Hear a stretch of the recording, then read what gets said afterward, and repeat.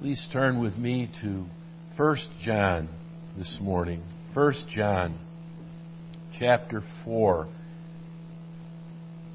1 John chapter 4, which is on page 1268 of our Pew Bibles.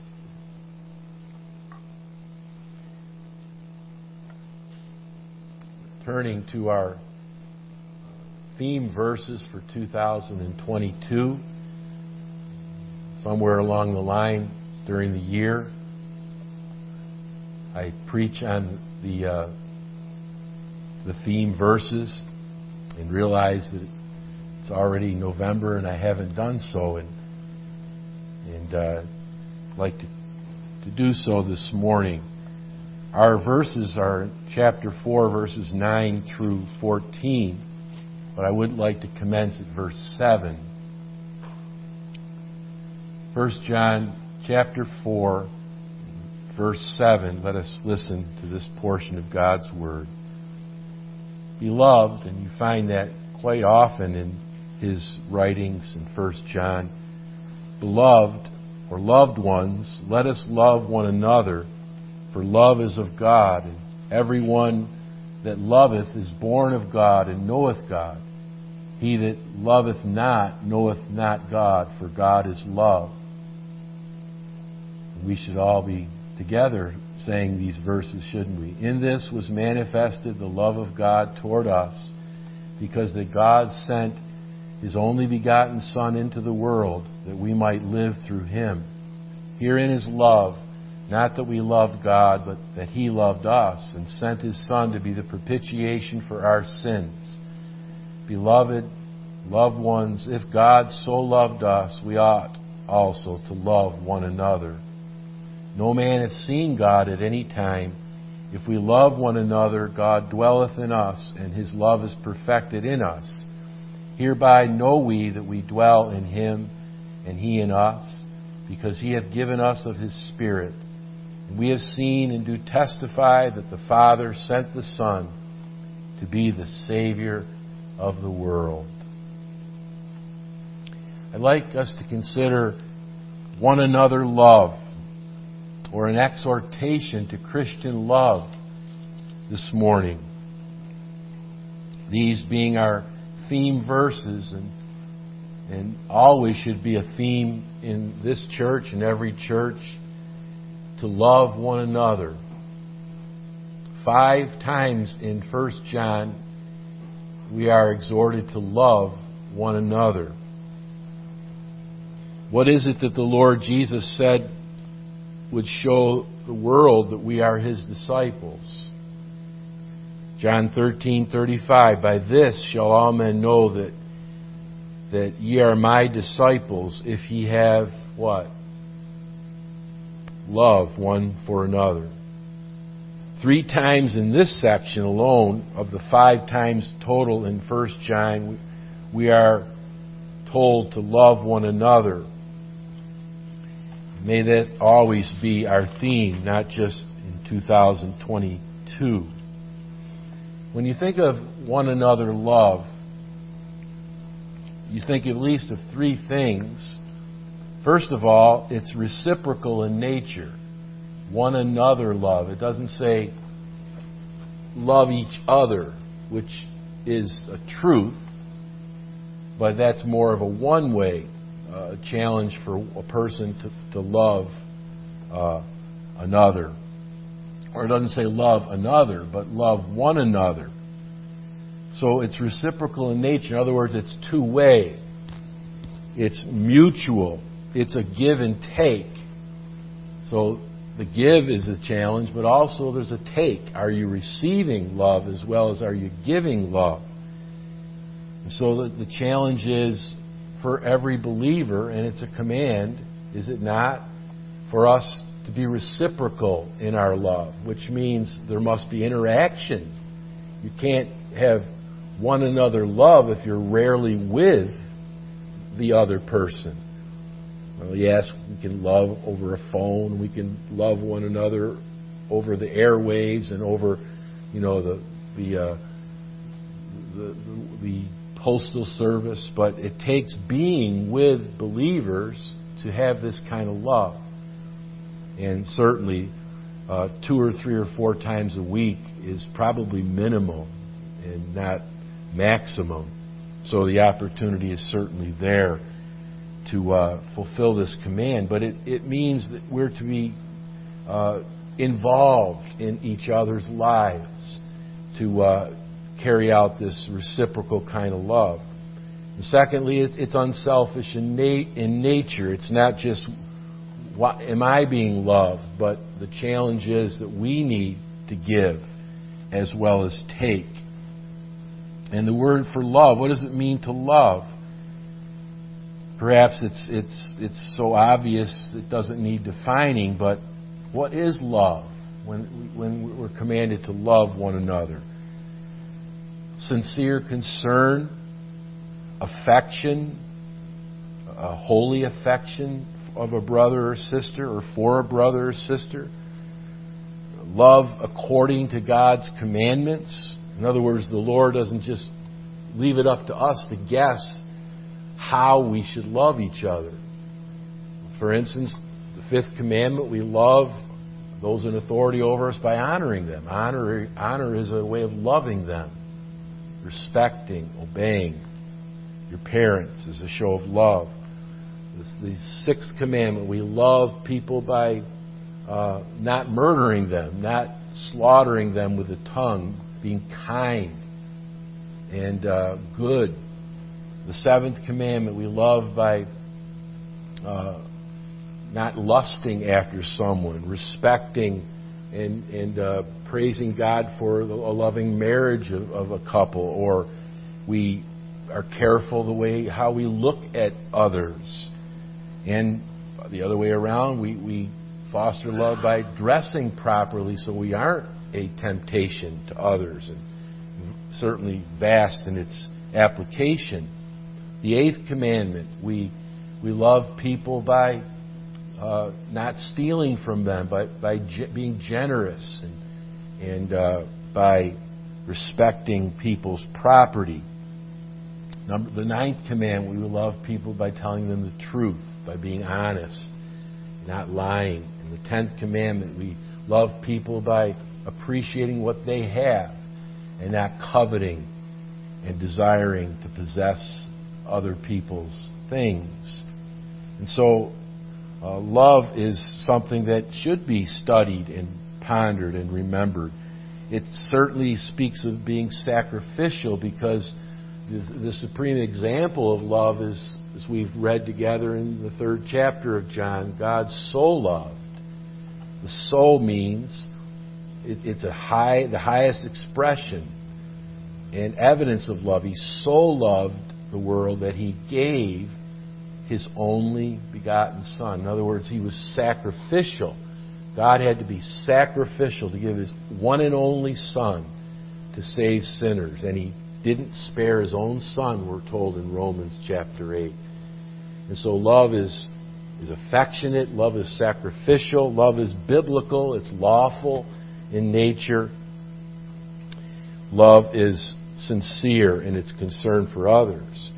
But then, again, we're not left to how we should love, not only according to the second table of the law as far as our love for one another is concerned, but the Lord even expresses it in 30 plus ways in the New Testament, and that's not my primary concern today, but if you look up the words one another in the New Testament, how we should love one another. So you don't have just the expression, the general expression, love one another. It's found 5 times in 1 John. But throughout the New Testament, you have a different word instead of love. It's a word that is related. In other words, it's in the same category. This is how we love. And the very first time, if you follow it chronologically, the Lord said in Mark 9:50, have peace one with another. And so to love one another, to have a reciprocal relationship, means that we try to keep the peace. We're not trying to ruffle each other's feathers on a regular basis. We're not just to be disagreeable. And it's not saying that we're to be yes men and never disagree, but disagree in a peaceable way if we have to disagree. Agree to disagree, if you will. Romans, and I'll just give you a few, we're to see each other as members of the same body. Romans 12:5. We're to be affectionate. The word is fervent in verse 10. We are to prefer others above ourselves. As Philippians says, esteem others better than ourselves. It means, to prefer means to think of others first. That is a way we love one another. We're not always wanting to be first. We don't mind being second fiddle. Is that a challenge to us, to be second fiddle? Is that the proper word? Second chair? Are we happy enough that others may be getting the attention? But of course, all of us would say, shouldn't He increase, the Lord increase, and we decrease? Romans tells us to edify one another. We should be concerned about building each other up in the faith. Like-minded, admonishing, greeting. Even it's interesting how several times you have in the New Testament, greet one another.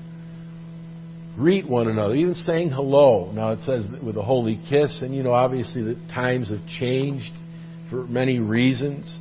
But whether it be a handshake or just an expression, it's biblical. It shows love just to say hello.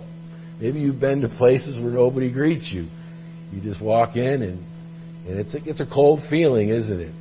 To walk down a sidewalk with many people and nobody, and maybe it's because they say in New York City to women, don't let your eyes meet with anybody.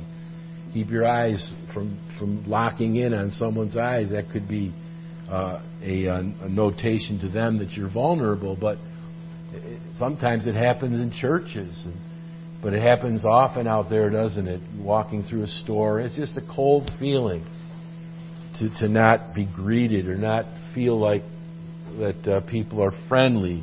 The Lord wants His people to be friendly without being vulnerable in the wrong sense. To have the same care one for another, to bear one another's burdens, to be kind, tender-hearted, forgiving, comforting one another, confessing our faults to one another, and finally, to use hospitality one to another without grudging. I quoted over 15, and there are others in the New Testament. There's plenty of time for us, right? There's maybe not enough time to express all these ways of loving one another. Can we fulfill each one of these in 1 year?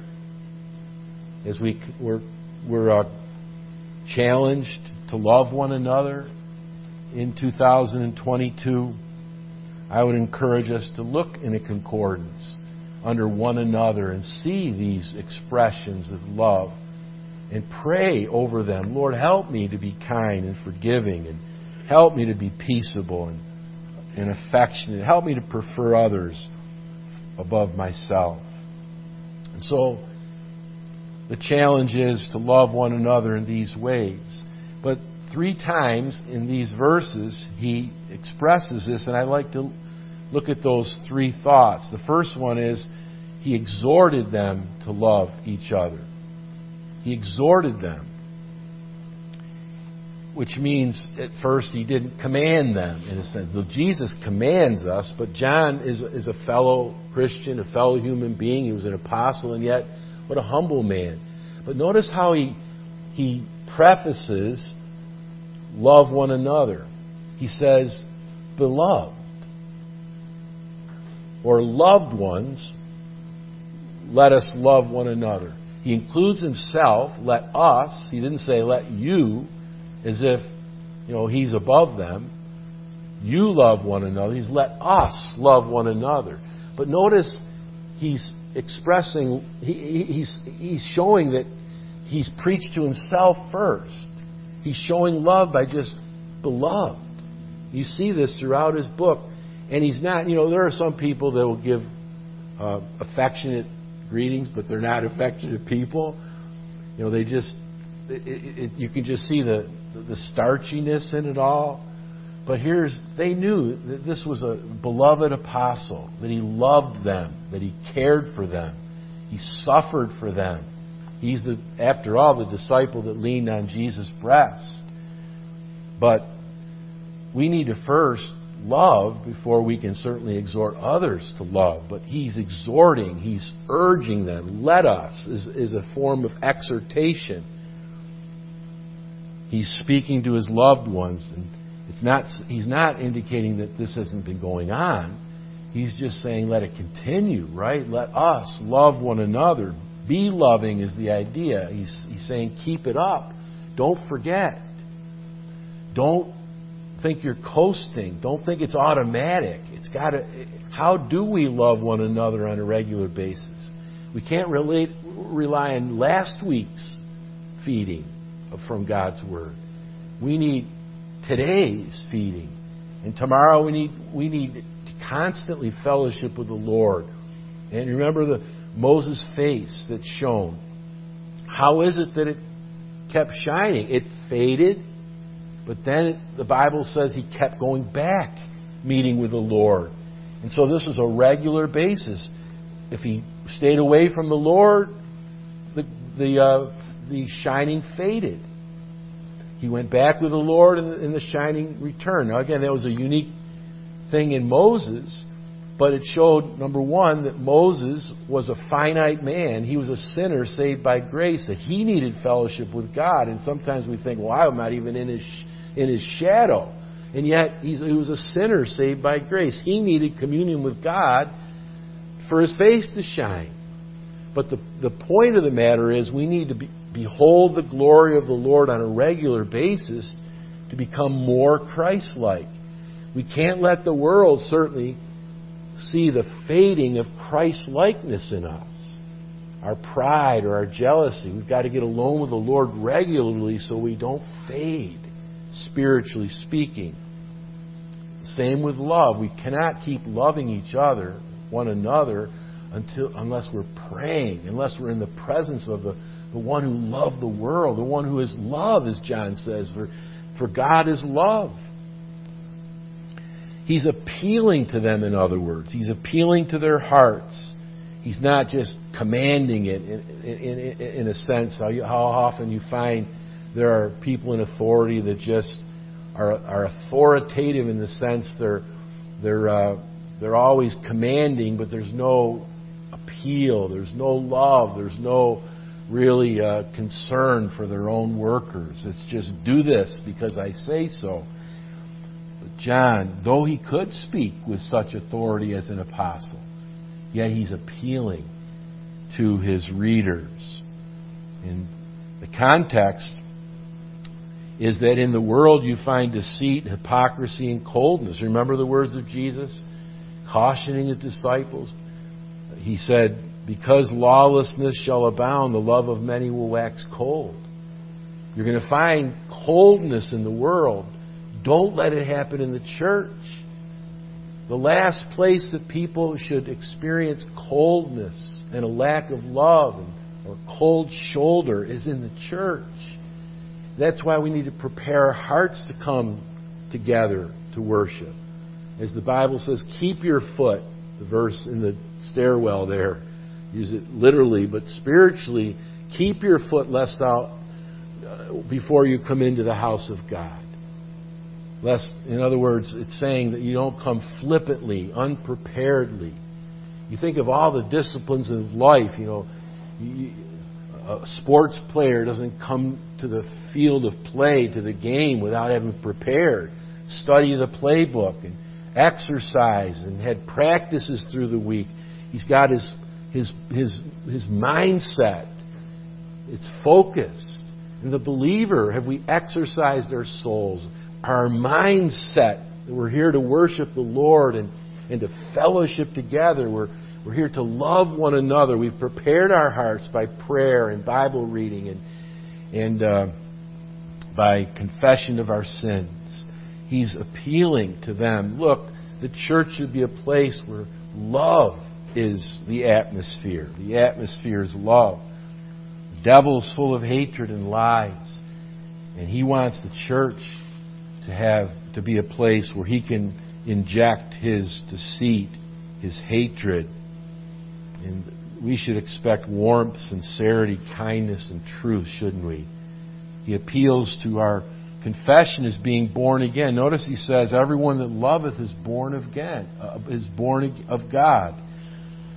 He's saying that those who are born again are those that love. In other words, love flows from God into us and through us to others. It's when we're born of God that we can love one another, that loving one another has its beginning. I can remember walking into Tanya's church in 1978, 44 years ago this month. I was born again in Morgantown, West Virginia. And I was a lost rascal. My element was in the world. My element was in taverns. My element was, people telling dirty jokes, and just the world was my atmosphere. And I felt like a fish out of water when I went into that church that morning, Faith Baptist Church.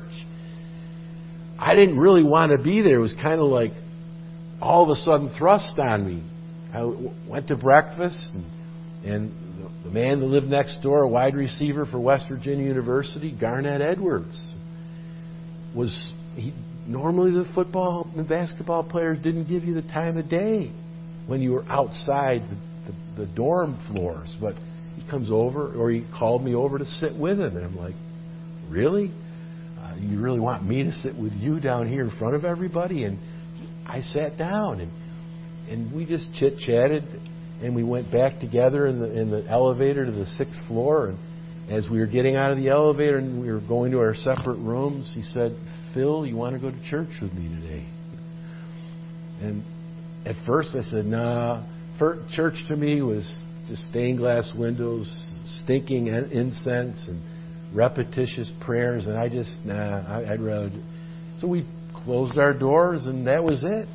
And I got in my bunk bed that was high off. It was a high bunk. I was just going to rest a little bit before studying for the afternoon. It was around 10 o'clock in the morning at that point.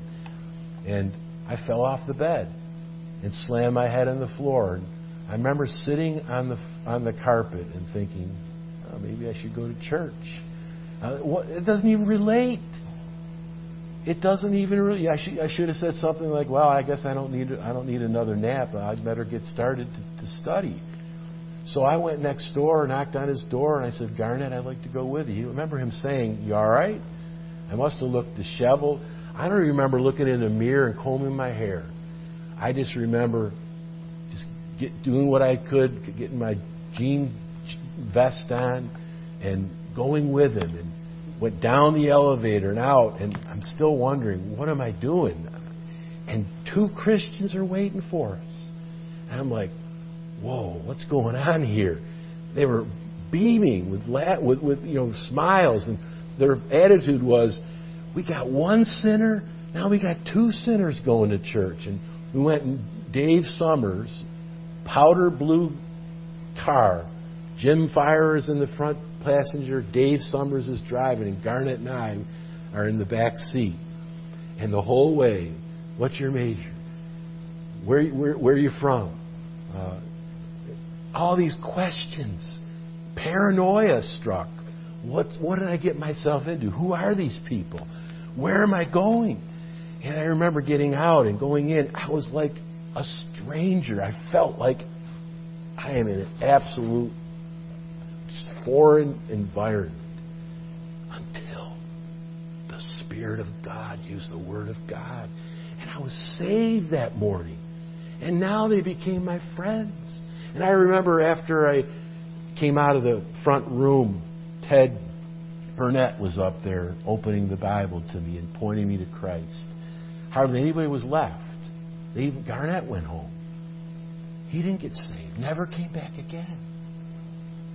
He was the one invited. And I remember they said to me, Phil, you want to come back to church tonight? I guess I could use this sermon all over again. It helped now. I just expected it like the Roman Catholic Mass, and just every Mass was the same. And they said, oh no, it's a whole different service. But the point is, I sensed a love for Christians that I never knew before. There was a difference now because I was born again of the Spirit of God. Everyone that loveth this way is born of God. And then it says, everyone that loveth this way knoweth God. In other words, we're taught to love. Love is not just simply a reaction or an imitation, though it helps to follow others and to see how others love. But God teaches us how to love, as I expressed here in these 15 to 20 different ways. But thirdly, he appeals to God's character. He says, he that loveth not knoweth not God, for God is love. In other words, he's saying God's character is love. Now, I know there's at least 3 expressions that are similar. God is spirit, God is a consuming fire, and God is love. And it's saying, basically, he's saying everything that God does relates to his love because he is love. And if a person does not love, he can't know God, because God is a God who is all love, is full of love. And in a real sense, we can almost trace even every single one of his acts to his love. Even his judgment, his justice. How can hell be related to God's love? Because God loves his people and doesn't want them to be affected by evil. So he punishes evil as it relates to his love for himself, for his Son, for his Spirit, for his people. Everything is related because God is love. But if a person is born again, he's experienced the love of God shed abroad into his heart. And that love has to find an exit. And it flows to others. It flows to other believers. That's why we need to get alone with God and have our hearts filled with his love, so that when we meet others, we're emanating having been with the Lord. And that love has to find an exit, does it not? We're Dead Sea if we just have an entrance and no exit.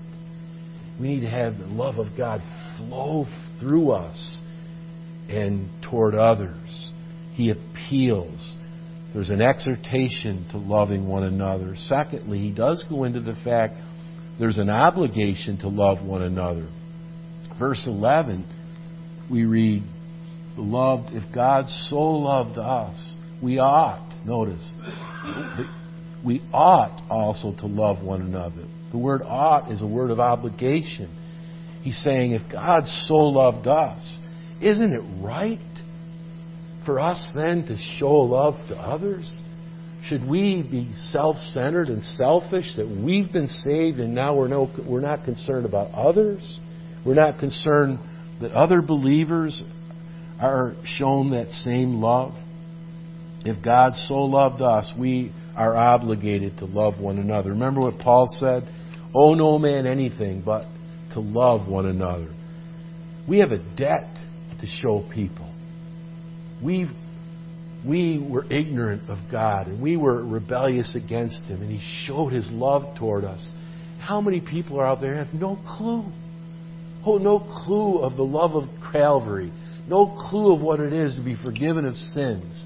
No clue of what it is to rejoice in the Lord, to sing his praises, to have the hope of eternal life. Shall we let them die without any hope? Is that song we used to sing in preacher's class? Souls for Jesus is our battle cry. Souls for Jesus will fight until we die. We never will give in while souls are lost in sin. Souls for Jesus is our battle cry. We were lost in sin. Can't we look at another person who's lost in sin and think of where we were? How did we become where we are? It was the grace of God. I don't think that the man that picked me up hitchhiking 2 weeks before I was converted probably thought I'd ever get saved. I had no interest. I was rude to him. Yet He still gave me a Bible tract and no doubt prayed for me. Never knew Him again. Never saw Him again. Won't that be a wonderful thing? He probably doesn't even know I'm saved unless he's been in heaven and God told him. But can you imagine being in heaven and somebody coming up to you and say, do you know who I am? I have no idea who you are. You remember November 1978? You remember that chick tract that you picked that I gave you in front of Towers Dormitory? What a day of joy that will be, won't there, to hug? I don't know if he was an angel or if he was a saint. But won't it be wonderful to see people that we pointed to Jesus and maybe we thought, that person has no hope in the world. That's what the second baseman of the baseball team told me after I got saved. He said, Phil, I thought no way you're going to get saved. I was rude to him at the locker. But God used Bryant LaFex to plant a seed and used the man who picked me up hitchhiking to water it, and someone else gave the increase, got the increase. It's an obligation, isn't it? We have a debt to people. As Paul said, I'm a debtor to the Greeks and the Jews. I've been privileged with salvation, and we need to take a privilege. If God has enriched us, we're wealthy people spiritually. Shouldn't we share the gold and the silver with others? And he appeals to the sacrificial love of God. God had a choice, didn't he? To cause every human being to perish. And the only choice to save sinners that he had was that his own Son had to become a human being and to die on a cross for our sins. That was his only choice. There wasn't a second choice. There was one way that God could save sinners and still remain just. It would have to be the sacrifice of his Son. And they both said, yes. And is it too sacrificial for you and me to say a word to somebody? To give a Bible tract? To do something good to someone with the intention just to tell them the love of God in Christ Jesus?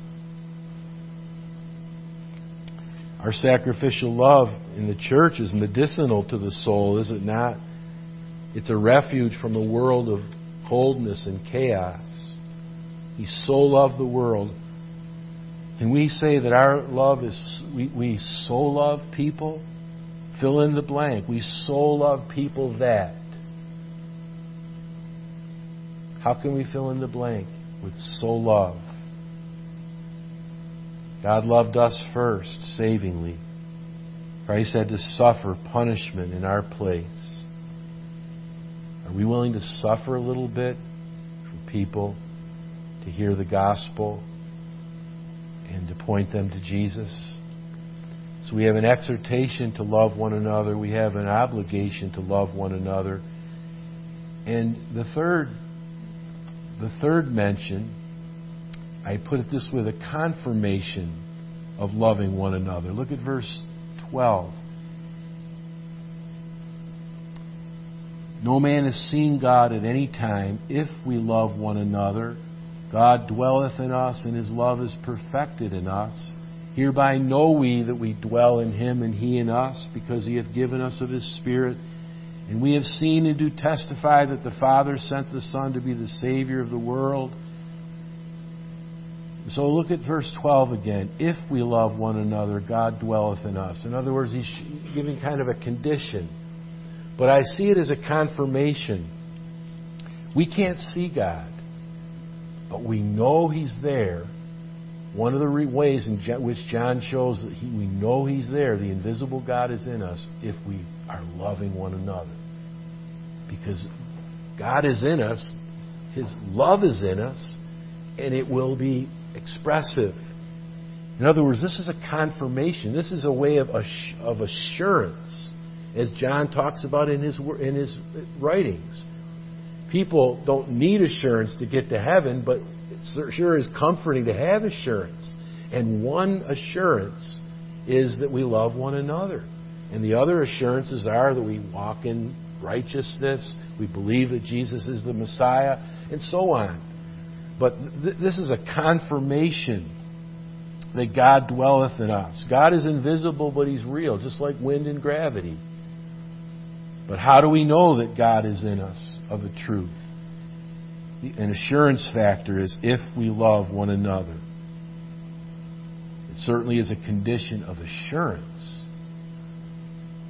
God dwelleth in us, and His love is perfected in us. In other words, the Lord is maturing our love as He's in us. And He's always pointing us on to new heights and new depths. God's love becomes invisible in a Christian that loves one another. And He says, He traces it to the Holy Spirit who God gives us. And Romans tells us that the Holy Spirit is in us and He pours out the love of God in us. It's an indication of our salvation that we love each other. Notice the Trinity in this passage. He hath given us of His Spirit, and we have seen and do testify that the Father sent the Son to be the Savior of the world. So we have Spirit, Father, and Son in that order in this particular passage.